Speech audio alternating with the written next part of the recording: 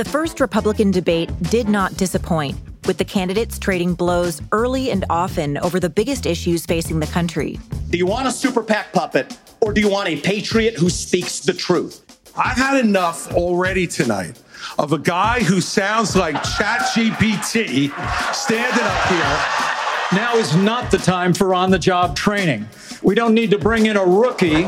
You have no foreign policy experience, and it shows. And you know what? It shows. Foreign policy experience that you I'm Georgia Howe with Daily Wire editor-in-chief John Bickley. It's Thursday, August 24th, and this is Morning Wire. While the other GOP candidates duked it out on stage, Republican frontrunner Donald Trump instead sat down with Tucker Carlson. Basically, they're suing me and they're saying you don't have any right to challenge it. If you challenge an election, we're going to indict you and put you in jail. We discussed the interview and Trump's plans to turn himself in today.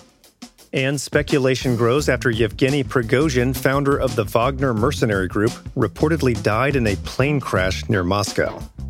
Thanks for waking up with Morning Wire. Stay tuned. We have the news you need to know.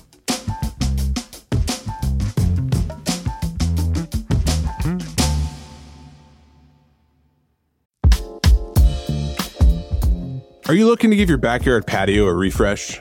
Right now, Renewal by Andersen is offering a free in-home virtual consultation on top quality affordable windows or patio doors for $0 down, 0 payments, and 0 interest for a year. These savings won't last long, so be sure to check it out by texting WIRE to 200-300. That's WIRE to 200-300 for a free consultation. Texting privacy policy and terms and conditions posted at textplan.us. Texting enrolls for recurring automated text marketing messages. Message and data rates may apply. Reply STOP to opt out and go to windowappointmentnow.com for full details on the offer.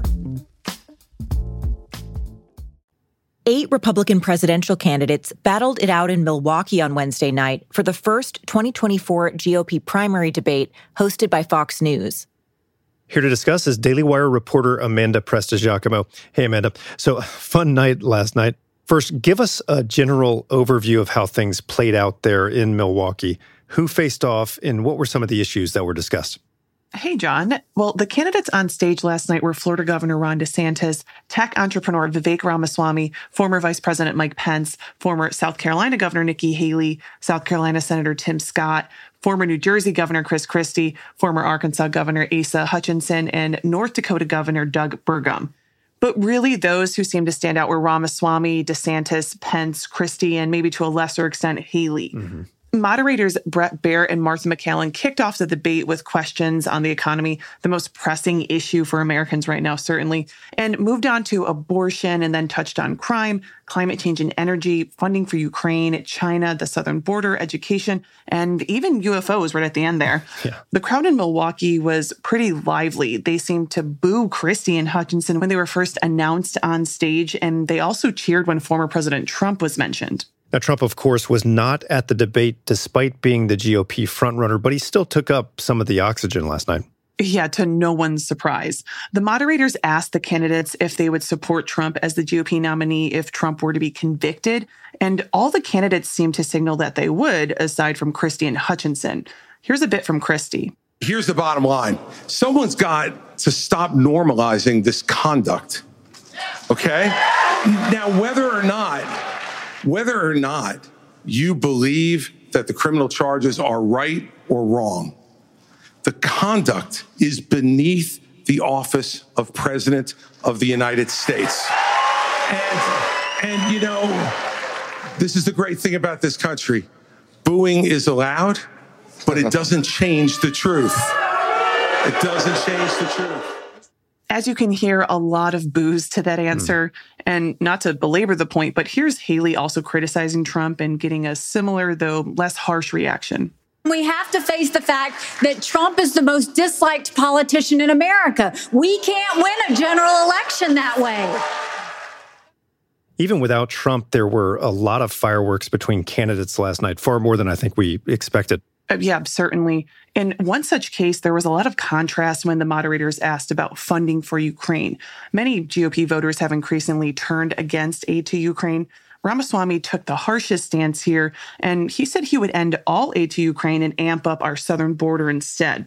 This turned into a pretty intense back and forth with Haley, who was very supportive of our financial support of Ukraine and pointed out that Ramaswamy has also floated ending military aid to Israel down the road. You are choosing a murder over a pro-American country. Mr. DeSantis, Nikki, I wish you well in your future career on the boards of Lockheed and Raytheon. I'm not on the fact of the matter. Ramaswamy also took aim at Christie and, well, every other candidate, calling them all bought and paid for. That was a line that earned overwhelming boos from the crowd and the stage. Here's the tech billionaire addressing climate change. I'm the only person on the stage who isn't bought and paid for, so I can say this. The climate change agenda is a hoax. The climate change agenda is a hoax. And we have to declare independence for it. And the reality is... Now, DeSantis, though, a long way from Trump in the polls, is battling it out for second right now with Ramaswamy. How did the Florida governor do? Well, DeSantis perhaps made less noise than his supporters might have wanted, but he did garner a lot of applause touting his achievements in Florida. There was also a standout moment where DeSantis took a swipe at the former president with regard to lockdown policies.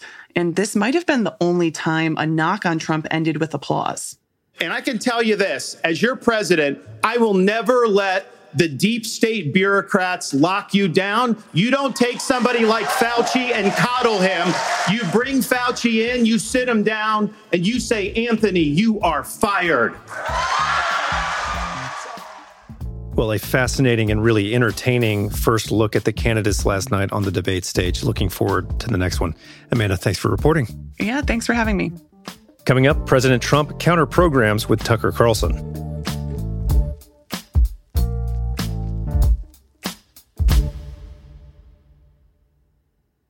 Former President Trump was absent from the first Republican debate, but made sure not to be totally absent from the spotlight.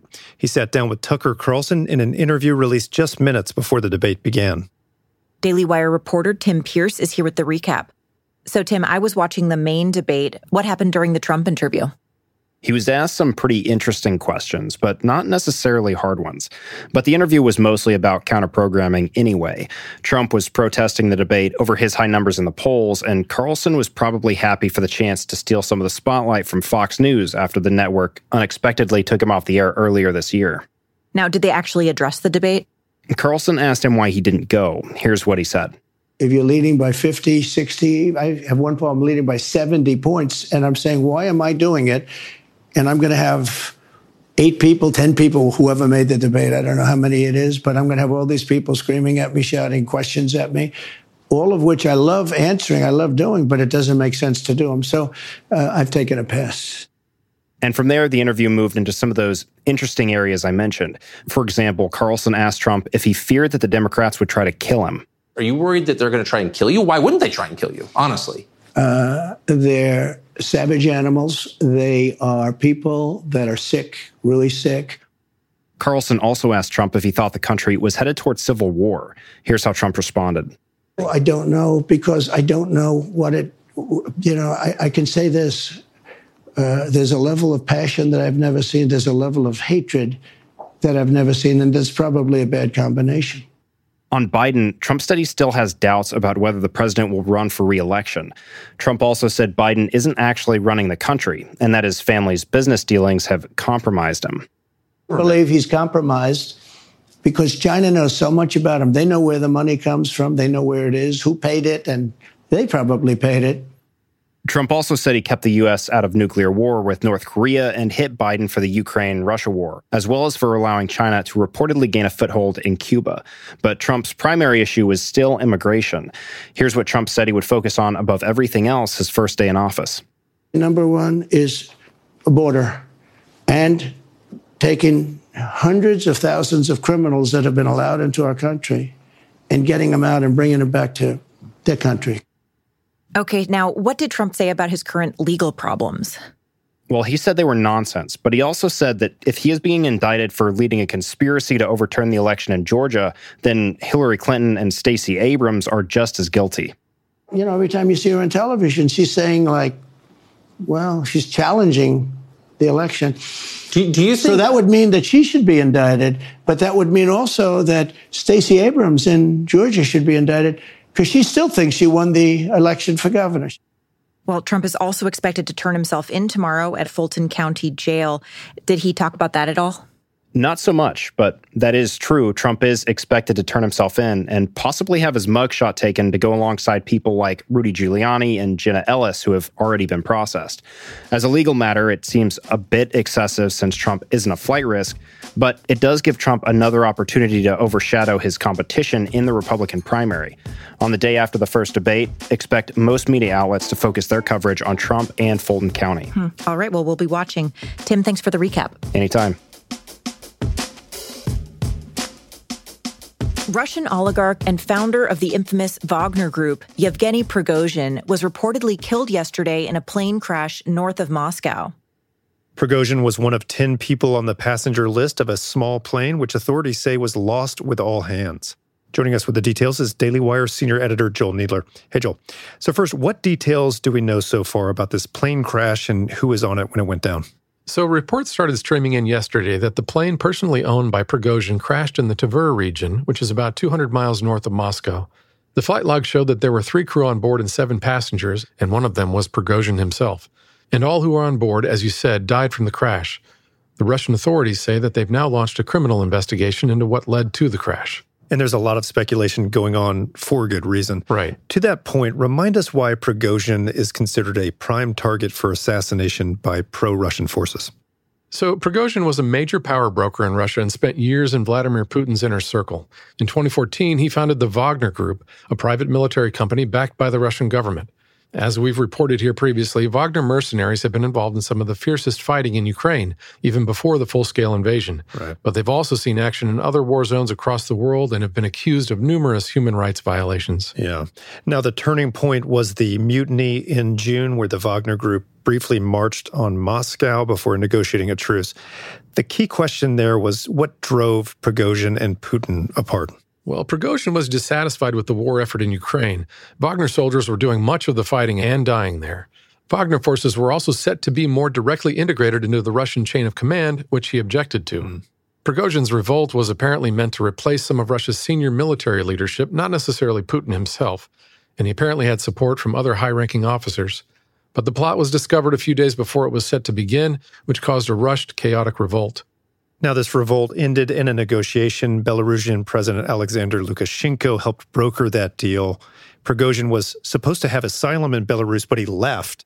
What do we know about what happened after he left Belarus? Well, he reportedly left Belarus shortly after arriving and largely dropped off the grid, apart from a few scattered sightings. Prigozhin made a rare public appearance in Africa just days before his death, apparently in command of Wagner troops. All right, so back in command of his troops, but somewhere else. So the question driving so much speculation, is there any evidence that Putin himself was involved in the crash? Officially, not yet. Unofficially, well, there's been some rumblings on Wagner's social media channels that Prigozhin's plane was intentionally shot down. Putin's been accused of killing rivals before, and Prigozhin clearly had a massive target on his back. Yeah, clearly. We'll see what details, if any, emerge. Joel, thanks for reporting. Anytime. That was Daily Wire's senior editor, Joel Needler. Thanks for listening to Morning Wire. We created this show to bring more balance to the national conversation. If you love our show and you stand with our mission, please consider subscribing, leaving us a 5-star rating, and most importantly, sharing our podcast with a friend. That's all the time we've got this morning. Thanks for waking up with us. We'll be back this afternoon with more of the news you need to know.